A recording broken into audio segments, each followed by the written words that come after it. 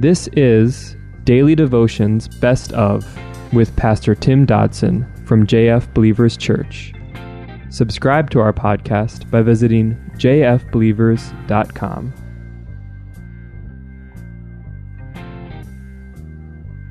The Gospel of Luke, chapter 8.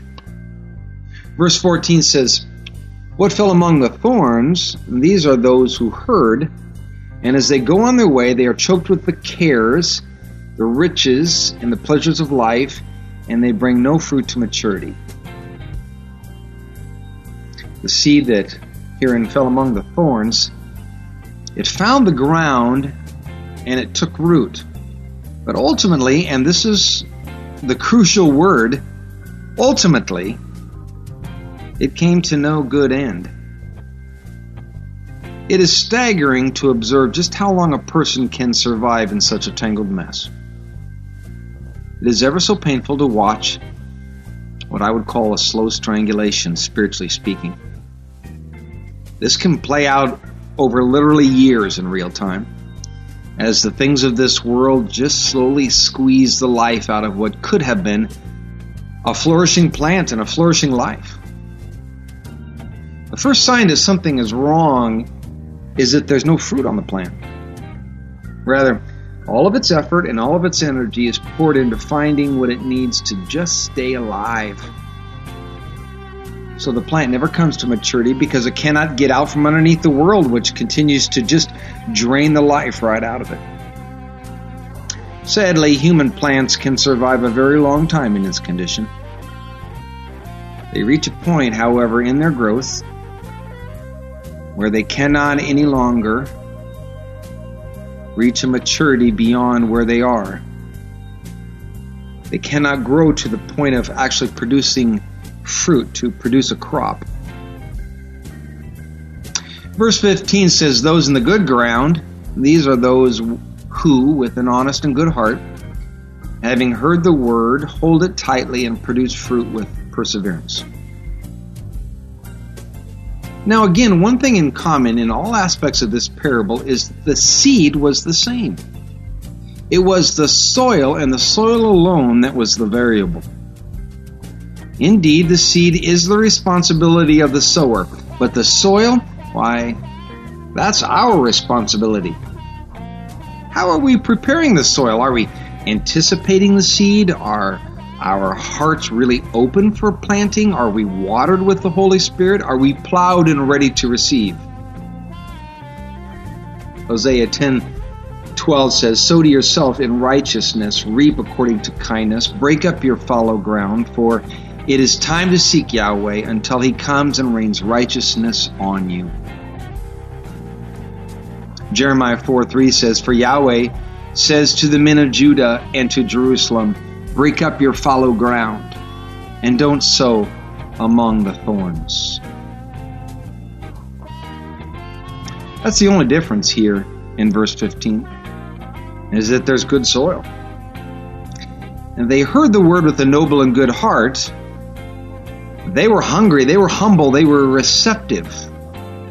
And the word, well, they kept it. Because they did, they bore fruit. Oh, it took patience, but they bore fruit. They made it. They survived, and they produced. As it says elsewhere, they produced 100-fold. So, according to this account, what are the odds? Well, 1 in 4. And experientially, as a pastor, I can tell you that, well, that's about right. Verse 16, we go on and read, "No one, when he has lit a lamp, covers it with a container or puts it under a bed. But he puts it on a stand where those who enter in may see the light." Why would Jesus teach in such a manner? Using the vehicle of parables to communicate what is obviously such a great truth. I think it's because Jesus sought for simple, open hearts. Those who truly wanted to know the truth and were willing to put themselves in a situation to actually hear it and know it in the depths of their hearts. For those with closed minds, well, they hear nothing but the sound of their own voices. Jesus had not changed subjects herein, beginning in 16. He continues to elaborate concerning what is really his previous parable, and that is a person's good soil. Well, that will not be a secret to anyone.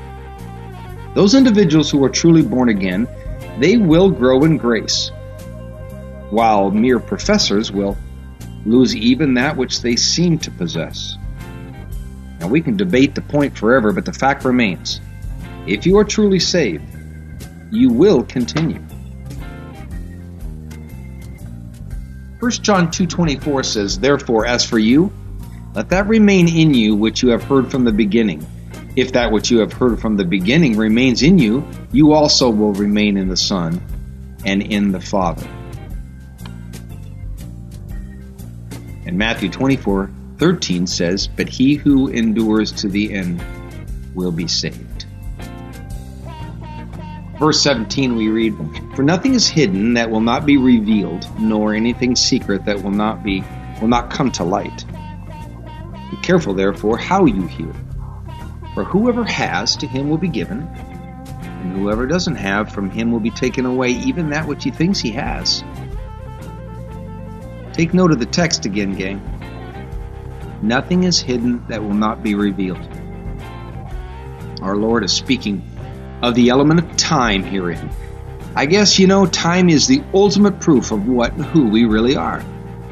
And sooner or later, maybe even much later, the truth will be revealed, and sometimes, well, it's not pretty.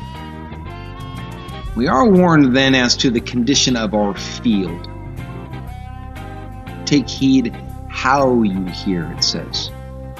Those who take such a warning seriously, and they stay plowed and they stay receptive to his guidance, well, they will be used greatly by the Lord. And if we do, God will give us responsibility and will use us in the kingdom pursuits.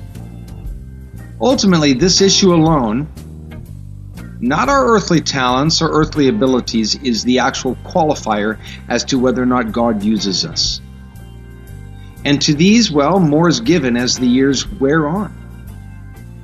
But those who are just simply playing along, being choked by life, this text tells us that they will lose even what they do have.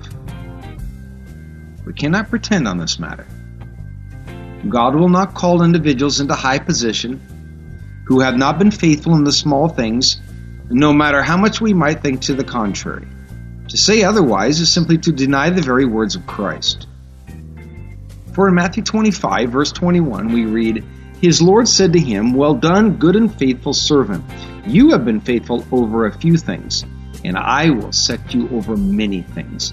Enter into the joy of your Lord.'" That was our daily devotions by Pastor Tim Dodson.